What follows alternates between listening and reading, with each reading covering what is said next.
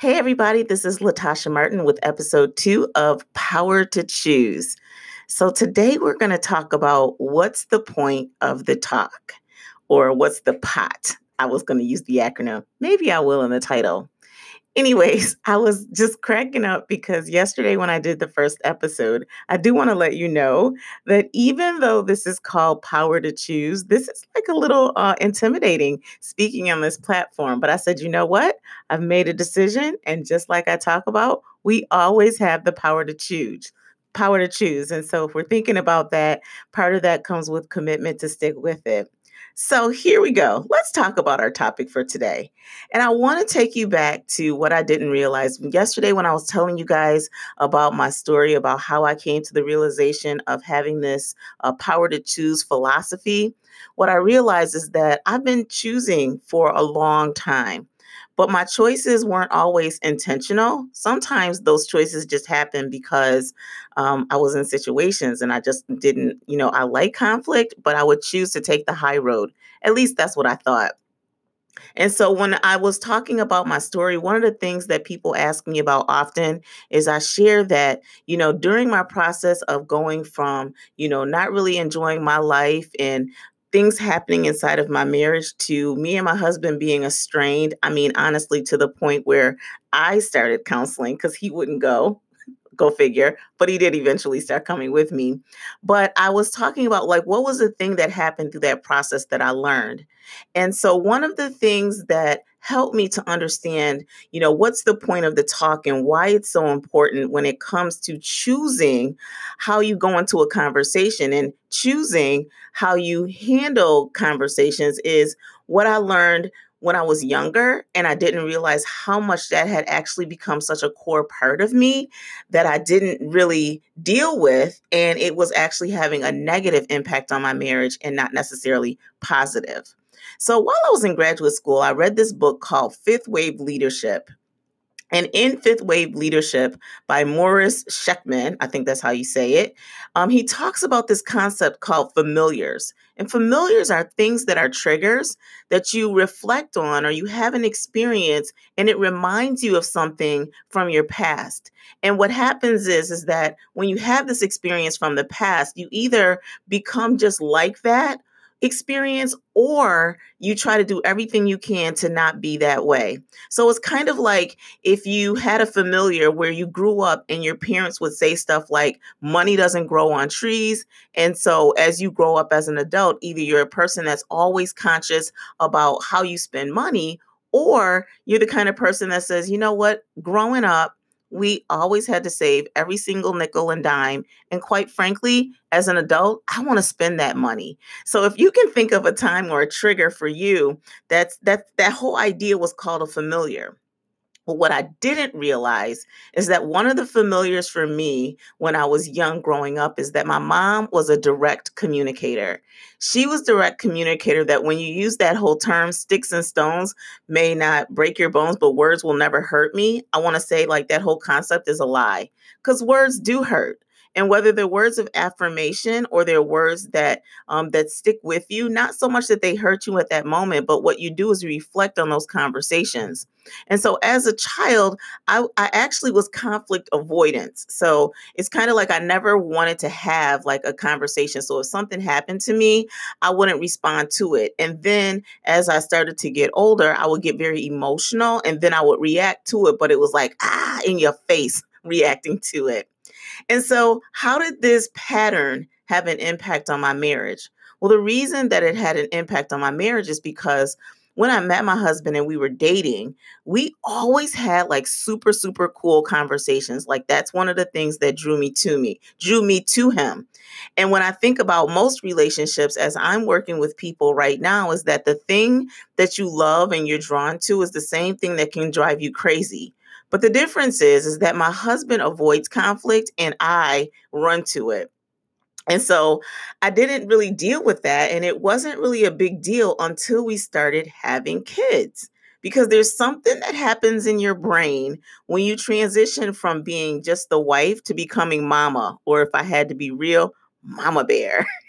And so then the times that you would be thoughtful about your words, or I would might want to say something to him and I could get emotional for a moment, there was just this thing that went through my head once we started having kids, that I felt like not only was I the mother of these children, I was almost, if I had to be honest, I was transitioning how I treated my children to how I was communicating with my husband. And the excuse that I would give is that I'm so exhausted and I work so much, and I don't have time to go all around the mulberry bush to have this deep conversation so I can gingerly not hurt feelings. I just needed to just say what I was saying because, quite frankly, I was too tired to have those conversations. And so if you're a woman listening to this, or even if you're a man listening to this, I don't know if you've ever gotten to those points where your normal way of communicating when you're exhausted and tired, or just quite frankly, you don't have a lot of time, you just kind of like just say what you say. And you don't necessarily think about the backlash of those words. And so what I realized for myself was that was where the demise in our relationship was actually starting to happen. As I began to work with coaches and I started talking to people. And so on the outside, I might, have this conversation with him. But the reality is, internally, as soon as I would say the words, and as soon as there would be like this frustration point, like inside, it like really bothered me because I loved him and it hurt me. But then we got into this rhythm that it would bother me that I hurt him. And then I got to the point where I was so tired and just so frustrated with so many areas of my life that I would say it and it stopped bothering me so much. It stopped bothering me so much. And the problem with that is that when it stopped bothering me, it then became a bigger problem because I would want to run to it and run to the conversation, and he would be running as fast as he could the other way because all he wanted to do was love me, his wife, the mother of his children, and the lady that just can't seem to win in her career goals. And so as I went through that process, what I realized is that this stuff that I was doing, how I was showing up to him, and how I was showing up in life, being this direct communicator, although it may have been effective in the boardroom, it wasn't effective in the bedroom. And when I say the bedroom, I mean that in a figurative way, meaning that it wasn't effective in our relationship. And so what I realized is that, I had a choice. Like I have to have a choice, that I needed to make a choice about how much longer was I going to be this person that when he was around me, that if he said the wrong thing, I would just explode and I would say things. And like I mentioned, I had stopped feeling bad or that remorse because it became a habit. And so what I realized is that even though in the temporary, I might have had him do what I asked him to do, it really wasn't having a positive impact on our marriage. And quite frankly, I knew I needed to do some things inside of myself to transform, because now when he wasn't reacting because I wasn't caring, or I wasn't even caring if he even reacted one way or another, I knew that wasn't a way that we could move forward and continue to have a positive relationship. And so then when that breakdown started to happen more at home, it then began to seep over into if I was in the workplace or how I was reacting with others, because I started to compartmentalize my life. That at work, I could smile and I could get along with people and act like the whole world was okay. But then almost as soon as I was taking that drive home, I became miserable. And then when I was air quote running this business that was failing and I would be out there with my clients, I would try to act like it's okay and put this smile on my face. But then as soon as I got into my house, it was almost like a living hell. And so what I realized was, after I was talking to one coach one day, is I was explaining to her, I was like, I'm trying to work on my communication skills and I really want to make these things better. And so I was like on a mission to like learn how to be a more effective communicator. And so finally, after taking assessments about my communication style and making assumptions about what I thought his communication style was, and then practicing, how do I flex when I talk to people? And I want to be flexible when I'm talking to people, and I'm going to try to accommodate and just flex and flex and flex so that I could be softer with my words, because now my direct communication, it didn't feel like it was having a positive impact. I then created this plan of, it seems to be working at work. It seems to be working with my clients. Let me try this approach at home with my husband. Okay, seemed like a good idea at the time. So I can recall again, we were in a conversation. I don't even remember the topic. All I remember is we were in our bedroom. And I asked a question, trying to be flexible and have this conversation, and he like lost it. He like flipped out. Like he just, you want to know how I feel? And he just gone went da, da, da, da, da. So I'm like sitting there like, okay. And I'm like, and you will not talk to me like this. And so after the fact, I went back to that same coach who had this brilliant idea about me flexing and learning how to be an effective communicator. And this is what I said to her. I said, I tried your approach and it seemed to be working at my job and with my clients. But where it didn't work is it didn't work at home with my husband. And I was like kind of mad at her for like giving me this advice. And this is what she said. She said, well, what I need you to do is listen to the intention of his heart and not be so reactive to his emotions. And I was like, okay, listen, I can try that, but really, these are the words that he said. And I can't even believe he said this and that he talked to me this way. And she said, well, do you want to have your feelings hurt or do you want progress? And so I was like, okay, let me try this. So I tried it again, and I tried to have different conversations and be more flexible. And then I thought again, I'm like, okay, so I tried it again and I had a different result with my husband. I was like, wow, like this really works. Like, don't wait until the pot boils to the point where he wants to explode, but really try to be intentional and have conversations and go past his emotions and listen to the intent of his heart and don't react to the emotions. And it was working. And so I thought, that sounds like a great idea. So let me try that even more.